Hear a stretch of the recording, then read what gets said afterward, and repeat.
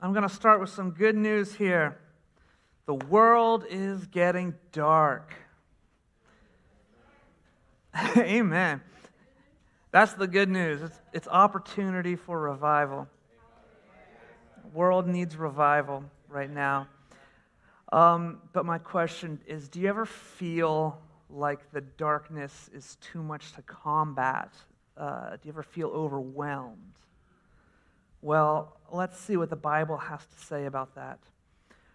John 1:5 says, "And the light shines in darkness, and darkness cannot overcome it." It can't overcome it. I mean, just think about what any source of light does to darkness. You know, you got a completely dark room, you got a little lighter, or you turn on your phone. I mean, what does that darkness do immediately? Yeah, it retreats, scatters. In actuality, it ceases to exist. That's what's really happening, because it's being replaced with something that is not nothingness. It's being replaced with light. So, regardless of how much darkness there is, how many believers is it going to take to combat the darkness? It's just going to take one person.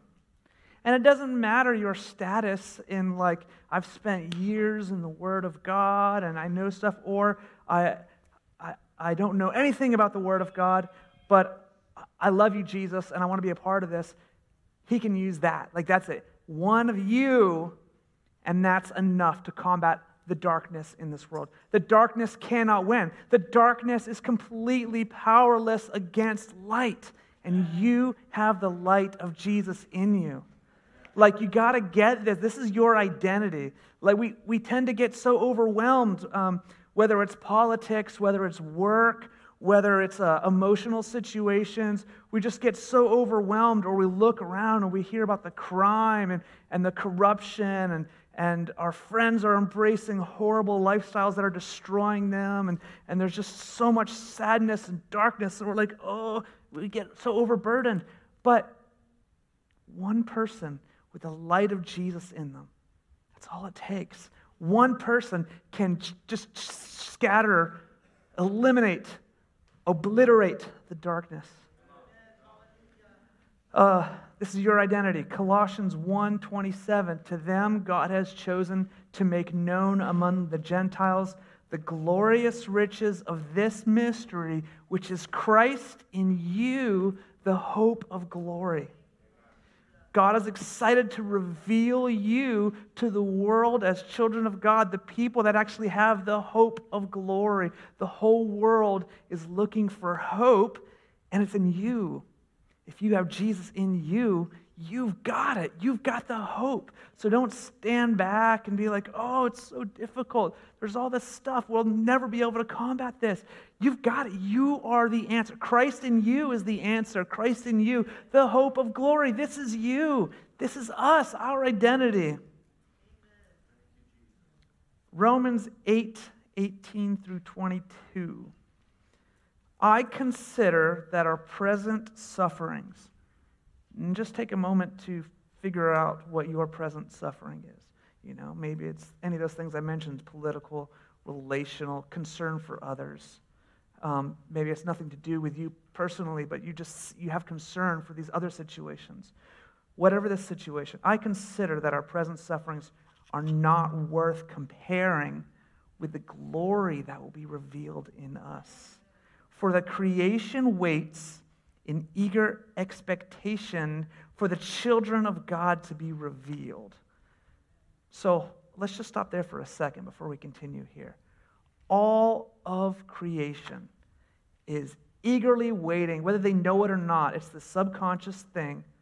All of creation is waiting to see the children of God revealed, to see you revealed as a child of God, to see you stand up in your identity as having the hope of glory in you. They're waiting. All of creation, everybody, even those people that claim to hate you, what they are really wanting, what they really are desiring and longing and groaning for inside of them is for you to be revealed as a child of God.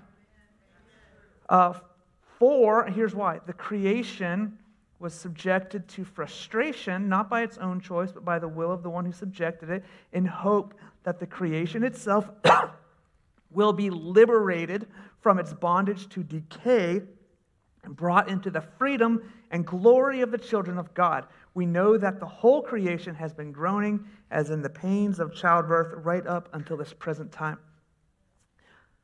So what this is saying is that everything, even those things that don't have brains, like plants and the earth and energy in general, everything on planet Earth, everything under the sun, as Solomon says, is experiencing entropy.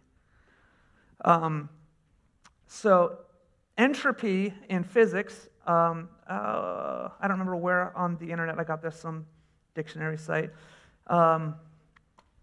It is a thermodynamic quality representing the unavailability of a system's thermal energy for conversion into mechanical work, often interpreted as the degree of disorder or randomness in the system. Anybody ever experienced degrees of disorder and randomness? The second law of thermodynamics says that entropy always increases with time. Second definition, the lack of order or predictability, gradual decline into disorder. And the root of these words of entropy, it comes from en, which means inside, and the Greek word trope, which means transformation. So entropy is inside transformation in a really bad way. So think about fruit as it sits there and it starts to rot. It's rotting, it has an inside, a molecular transformation. So everything on Earth, everything under the sun, the energy is released, never to be restored, all things. We are getting older, the plants are dying, and the whole Earth, I mean, when scientists, they think about the future and they're trying to think in like billions of years theoretically, there's just nothing because everything will go away because of entropy. But what this verse in Romans 8 is saying is everything knows this, but believers, their soul reverses the entropy. All of a sudden it comes to a stop. And this verse is saying that all of creation can look at that stop of entropy, which is life eternal, and say, wait a minute, I see hope for me. Even the plants who can't think, this Bible says that the plants know somehow that when the children of God are revealed, there is hope for earth. There's hope for earth. Yeah, the earth is decaying and there is entropy, but the fact that entropy stops in the soul of a believer who has the hope of glory in them is evidence that that's not the only place it stops. It's evidence that there's something more that's coming, and that is a total stop of entropy for even things under the sun in the future. When Jesus comes to make things right. And he's not going to do that until the hearts get it right, until the bride gets it right, until the bride steps up as the children of God in their identity as having the hope of glory, standing in reverse entropy, standing in life eternal with rivers of life coming out of us. Let's step into this. Let's have a different sort of inside transformation. But you might be thinking about this, like this sounds good. Hope in me, the Christ of glory, sounds nice, but it's not my experience. My life does not bring hope of glory. It's just a boring, regular life. I'm sure that we all feel that way at times or a lot of the time, but it doesn't have to be that way. Like the Bible is not lying when it says that Christ in you is the hope of glory and that all creation is waiting for you to be revealed. This is truth. Let's stand on this. The scripture lays out a two-step plan to reverse entropy, to bring revival, and to turn your cold heart into one that releases rivers of life. Are you ready for the two-step plan? Love God and love people. Both of these steps require abiding, spending time. Love is relational, always. So the two-step plan means I'm going to form a relationship with God. And my first step and starting my relationship with God, in that very first step, that's when the entropy stops. That's when you have life eternal right there. But in order to live it out and have the rivers of life coming out of you, this is where the relationship matters. You just keep loving on God. You just keep loving on God, and that'll give you the ability to love on people, because we are spirit and flesh. We connect with spirit, and we are now able to connect with flesh properly. By the way, this teaching is called, I don't remember what it was called. Do you remember what it's called? Whatever. Has something to do with life and godliness. There we go. Life and godliness. Two separate things that are intimately connected, and that's going to be what we're talking about here. By the way, your notes are a little weird today. You might have noticed already. The front page is just all the Bible verses I'm using. The second page are questions to ask yourself. So if you ignore my teaching, just fill out those questions and study the Word on your own, like, I don't even care if you're not listening, because your life will be changed. All right. Two-step plan, relationship with the Father, with Jesus, relationship with others.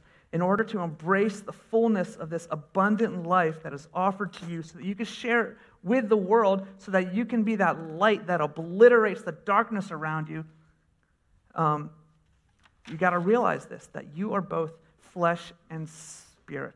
And sometimes we focus on one and neglect the other. And we're going to talk about how to pay attention to both and how each of them works together with the other to have a full expression of the heart of God in this world. But first, I want to talk a little bit more about what it means to be this light, how one person can be a light and it obliterates darkness. If you don't have a picture in your head, I want to remind you of past revivals. There have been revivals going on probably without stop since Acts 2 in various pockets all over the world. And you know what happens in revival? Stuff that can't happen in the natural. It's light. It's people that have decided to live in relationship with God and to recognize their identity as somebody who is the hope of glory. And so they're just like, God, I need you, and I need you to move, and I love you, and I'm going to love the world through you. And then they're praying that it's relationship with God, relationship with people, and then the power of God comes through, and here's what happens. People, their lives are different. They're completely changed. They come all from all over the place. They get radically transformed on the inside. Reverse entropy happens. Suddenly, all these people that were mortal are becoming immortal, popping up. Immortality everywhere. People that are living lives of destruction, and they're drinking all the time, and whatever, they're angry all the time. Suddenly, all that's reversed, and these are people of love, and they're people of hope, and they're caring. And people that were timid, sometimes they get emboldened and they go share the gospel. And this happens all over the place. And it's been happening, like I said, for thousands of years in various pockets.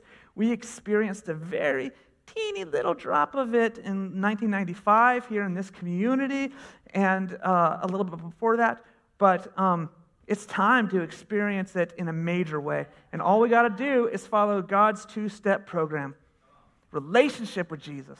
Regular relationship with Jesus, relationship with people, spirit and flesh.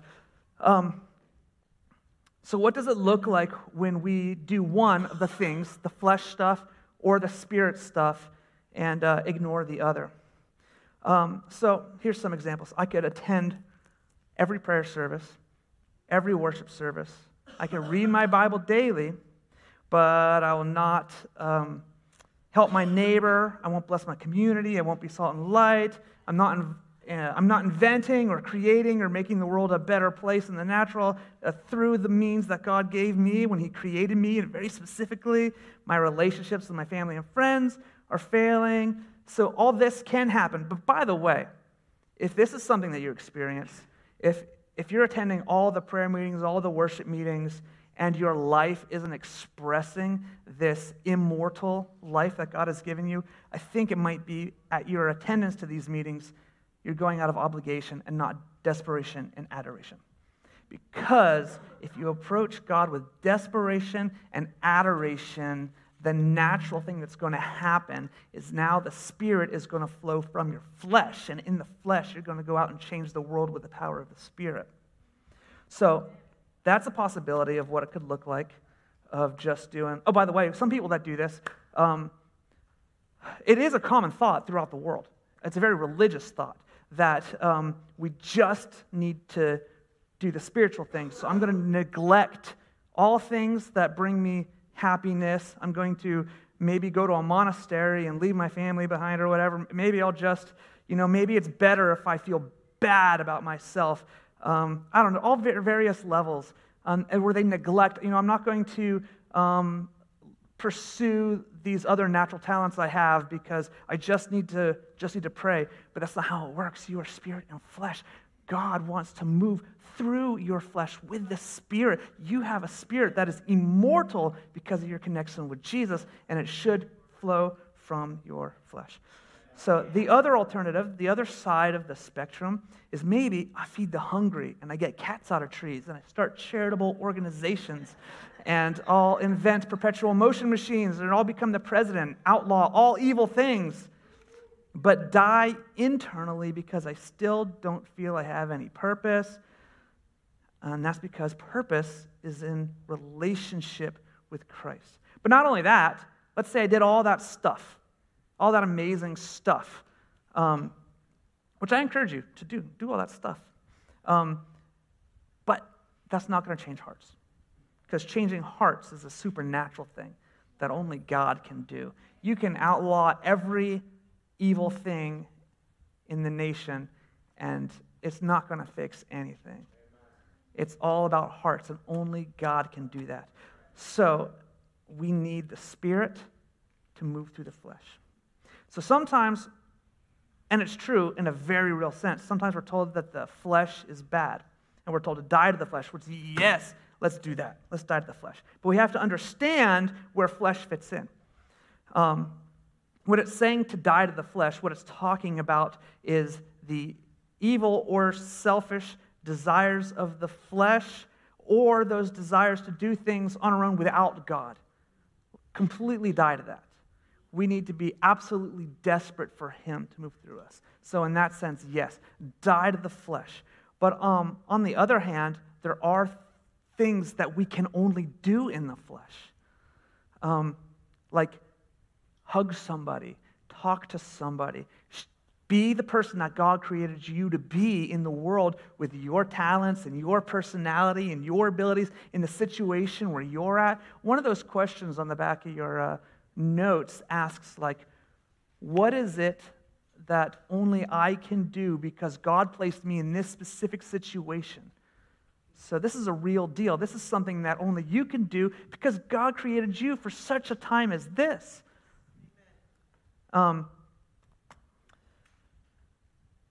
So, liking things, enjoying things, having desires to do things, natural talents, natural giftings, none of this is bad. We were actually designed by God for these things, to experience these things.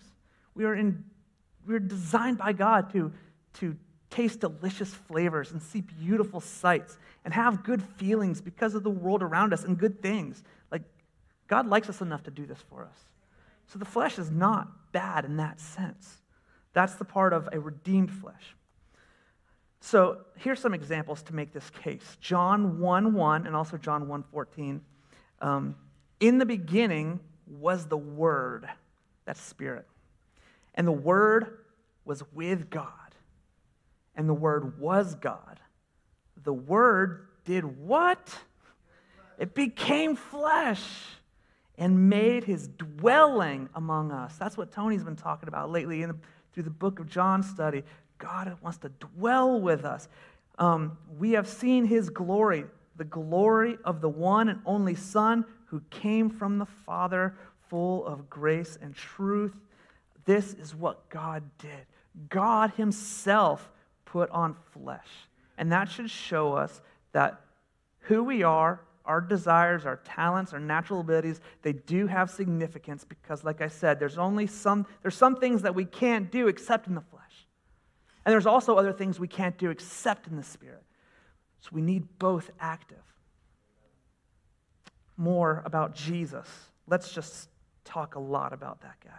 Philippians 2:6-8, who being in the very nature God did not consider equality with God something to be used to his own advantage. Rather, he made himself nothing by taking the very nature of a servant, being made in human likeness, and being found in appearance as a man. He humbled himself by becoming obedient to death, even death on a cross. Do you know that our salvation couldn't have been made just in the spiritual? It had to be made in the flesh. Jesus had to come and put on flesh and then die. He had to do that in the flesh with the power of the Spirit. We need these two things working together. There are things that you are called to do that will bless this world that only you can do by being who you are in the flesh. As I've talked about, you could buy somebody food, you could give somebody a hug, you can sing a song that the Spirit gives you, so the Spirit could give you the song, but you're playing it physically. Maybe you can engineer something revolutionary. Whatever position you're in, with whatever gifts you have, it's for a reason. You are the light of the world. You have the hope of glory. You have Jesus in you. Your natural talents and your personality are gifts from God to the world. Sometimes we look at them as, something a little more selfish. But the truth is, you have these things for the world, for others. As I said, life in the flesh is important, but not in flesh alone. We do not want to live according to the flesh. The Word was made flesh. We want the Word to flesh itself out through us. If we just live according to the flesh, if we just do stuff, even good stuff, will be shallow and hollow. 1 Corinthians 13, 1 through 3. If I speak in the tongues of men or of angels, but do not have love, I am only a resounding gong or a clanging cymbal. If I have the gift of prophecy and can fathom all mysteries and all knowledge, and if I have faith that can move mountains, but do not have love, I am nothing. If I give all I possess to the poor and give over my body to hardship that I may boast, but have no love, I gain nothing. Love is not natural. Love is spiritual. God is love. This is the spiritual.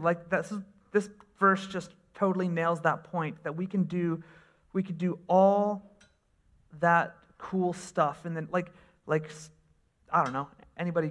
Let's think about modern day people who do a lot of stuff. What's the first name that comes to mind for the dude who's doing all the stuff? He's changing the physical world in a way.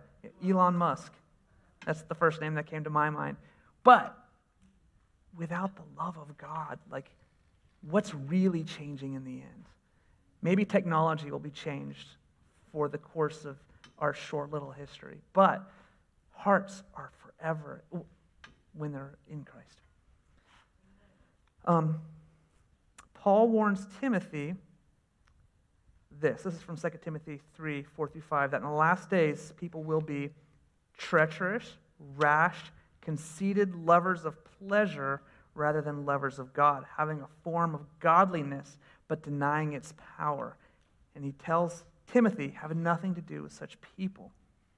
Having a form of godliness but denying its power, and being lovers of pleasure rather than lovers of God. See, that's when we get it all perverted. We get it all mixed up. Because, see, God created us for pleasure, but true pleasure comes when our pleasure is in God. Then we are fulfilled. Then we're in right standing to enjoy the world around us properly, right? And so we don't want to be treacherous, rash, conceited lovers of pleasure rather than lovers of God. If we are lovers of God first, then we will live in humility, and then we're going to experience so much joy. The Bible talks so much about joy, and it's available. If anybody needs some joy, get into Jesus. We are spirit and flesh. We want to walk according to and administer the power of God, even as we make pie for our friends, even as we rock the film industry with some new profound movie or whatever, even as we sell NFTs on the internet or whatever it is. We want to be desperate for Jesus and in complete love and adoration for Him, walking in the power of God so that He can walk through our flesh to the world.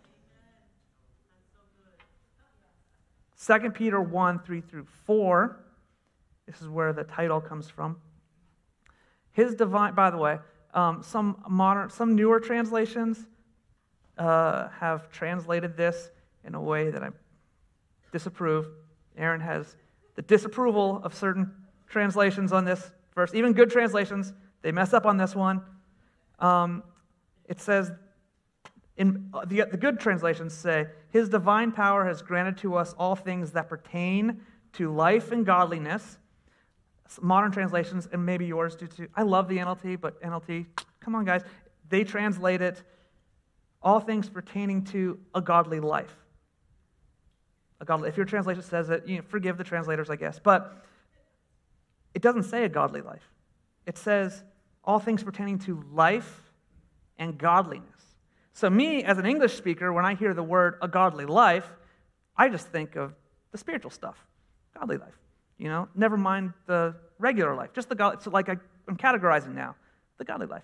But no, the verse actually says that His divine power has granted to us all things that pertain to both life, that's me going to work and school and having relationships with people. Some are messy, some are healthy. That's life, and godliness, walking in the power of God, shining light in my situations in life, in my messy and healthy relationships, in my workplace, in my school, and all that. All things giving me the ability to operate supernaturally in the physical realm as I do natural stuff, like invent things or whatever.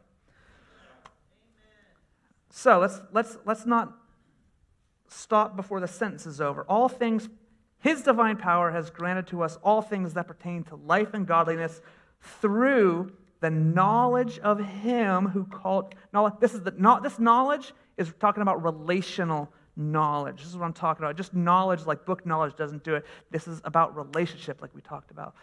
All this is possible. All things pertaining to life and godliness through the relational knowledge of Him who called us to His own glory and excellence. Again, your identity, you are called to God's glory and excellence, by which He has granted to us, me, you, His precious and very great promises, so that through them you may become partakers of the divine nature. What? You are partakers of the divine nature? If this wasn't Bible, I'd say that was sacrilegious. But it is Bible. This is what God says. He says, come, be joined to me, become in me and I in you. You are partaking in my divine nature as you go out and be who you are in the world. Having escaped from the corruption that is in the world because of sinful desires.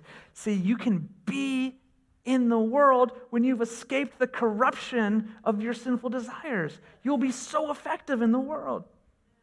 We are spirit and flesh. We are without excuse. He has given us everything we need for life and godliness, stuff of flesh, stuff of spirit, through the knowledge of Jesus, relational knowledge, abiding in His presence. So who is this God that wants to have a relationship with us? It's the one who called us to His own glory and excellence. So, we might think that what we have in our life is ashes. If you guys remember what the Bible says about ashes, He says that He wants to trade those ashes for what? Beauty. He wants to take those ashes and give you beauty. This is the God who's calling you to glory and excellence. He's going to take those ashes. He's going to give you beauty. So why does God give us everything we need for life and godliness? Oh, wait, I said that. So we can become partakers of His divine nature. We are therefore, here's a good verse, 2 Corinthians 5:20. We are, by the way, that was just a dumb thing I just said. Here's a good verse. As opposed to those dumb verses. No. So we are therefore Christ's ambassadors, as though God were making His appeal through us. We implore you on Christ's behalf, be reconciled to God. You're Christ's ambassadors in the world. So I give you this teaching because your calling here on earth is the two elements I've been talking about this whole time, spiritual element and physical element, called to participate in the world to make it a better place. To be teachers. Is there any teachers in here? Yes. And to be whatever, artists. Any artists in here? To be builders or game designers or music makers or journalists or mothers or fathers or fashion designers or podcasters or whatever. You are called to participate in the world to make it a better place through the power of the Spirit fleshing itself out through you. Christians must serve what some people call the seven mountains of society, which is education, religion, entertainment, family, media, business, government. Here's an interesting thing. I heard a local pastor in town recently talk about how the original duty of mankind, I mean, this is true, it's in the Bible, so I shouldn't have just referenced this guy. The original duty of mankind back in the garden was to prosper, fill the earth, multiply, and take charge. Earth was given to us to manage, and neglecting it leads to chaos. So what did they take charge of back in the Garden of Eden? Because we might have a different idea today of what taking charge of looks like. But what they were taking charge of was the chaos. And they were bringing it to order, because that's what God does, and you are partnered with Him. So how did they do that? They did that by serving. Even in the garden, they did that by serving. So they look at maybe a tree or a plant or whatever, and when it's neglected, it starts to become unruly. It becomes out of order, and it needs to be served. This is what taking control looks like. It means I'm taking control of chaos, and I'm serving. So they would serve the tree, they would prune it, and they would make it so that it could produce more or whatever. And so when we go into the seven mountains of society, we don't come to, I recently heard this term from Bethel, that we're not coming to infiltrate, we're not coming to take over, we're coming to serve, we're coming to take charge of the chaos, and we are bringing it into order by serving out of love. Jesus says this to his Father. I have given them, that's you guys, your word, and the world has hated them, for they are not of this world any more than I am of the world. My prayer is not that you take them out of the world, but that you protect them from the evil one. They are not of this world, even as I am not of it. Sanctify them by the truth. Your word is truth. As you sent me into the world, I have sent them into the world. You guys are the light. You guys are sent. Here's your identity. Here's your mission. Light, go. Identity, mission. Light, go. Go lights. Not now, just wait. Oil lamps are important, but they're useless without oil. Actions of the flesh are designed and purposed by God, but they need fuel. Prayer, priority, and the word. That's some of the fuel that you need. So I'm going to start summing it up here, or start winding it down. Hope deferred makes the heart sick, but a longing fulfilled is a tree of life. This is Proverbs 13:12. This one matters a lot to me. And all my life, I knew the first part, hope deferred makes the heart sick. And I always hated the verse because of how true it was, but I never knew the other half. And so it was always very depressing, because I'm like, I know all about hope deferred, and I know about a sick heart. Yep, it's Bible, it's true, but I experience it too. Dang. But it says this, the second part. It says, but a longing fulfilled is a tree of life. This verse is in the Bible for a reason. Do you think God wants you to have... Now, you should know the answer to this. It's very clear in the Scripture. Does God want you to have a sick heart, or does He want you to be a tree of life?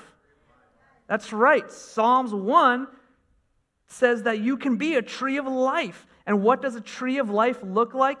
If you look in Revelation 22:2, you will see that a tree of life heals the nations.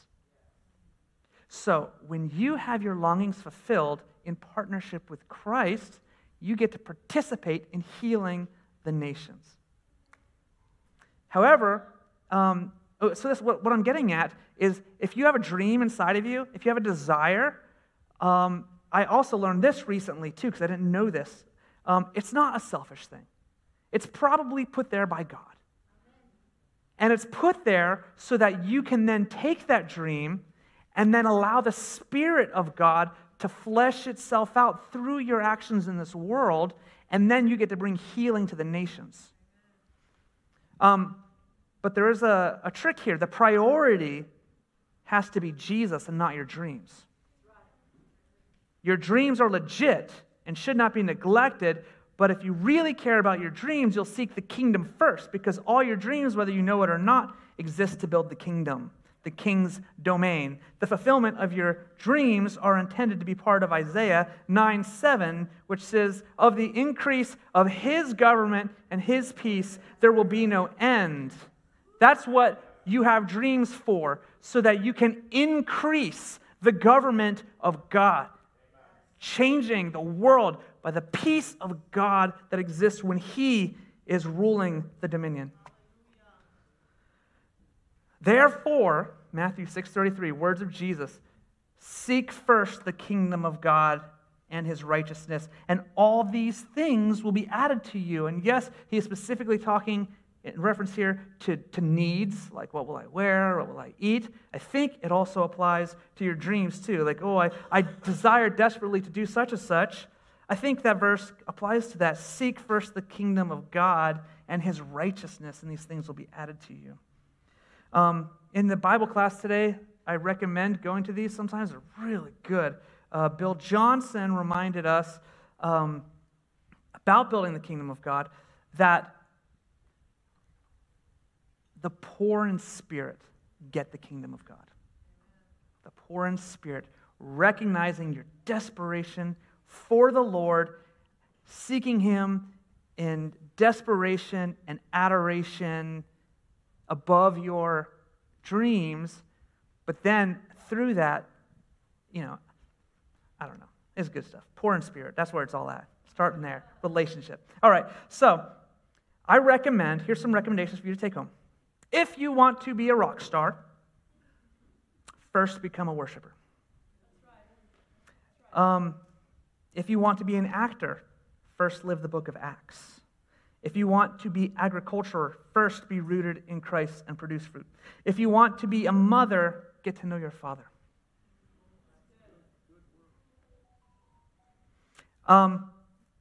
So I want to promote something that's going to be going on in this church here soon. At the end of August for ladies, but I don't care. Dudes, we'll do something else. But ladies, you have an opportunity. There's a class coming up that's going to be several weeks long for you to learn how to combine walking in the Spirit with fleshing it out. So BJ and Dean, if you can show that 30-second advertisement. Explore the arts of worship. Oh, magnify the Lord with me. Let us exalt His name together. The very act of using the gifts we've been given is worship unto the Lord. What are your gifts? What has the Lord put in you that will reflect His glory?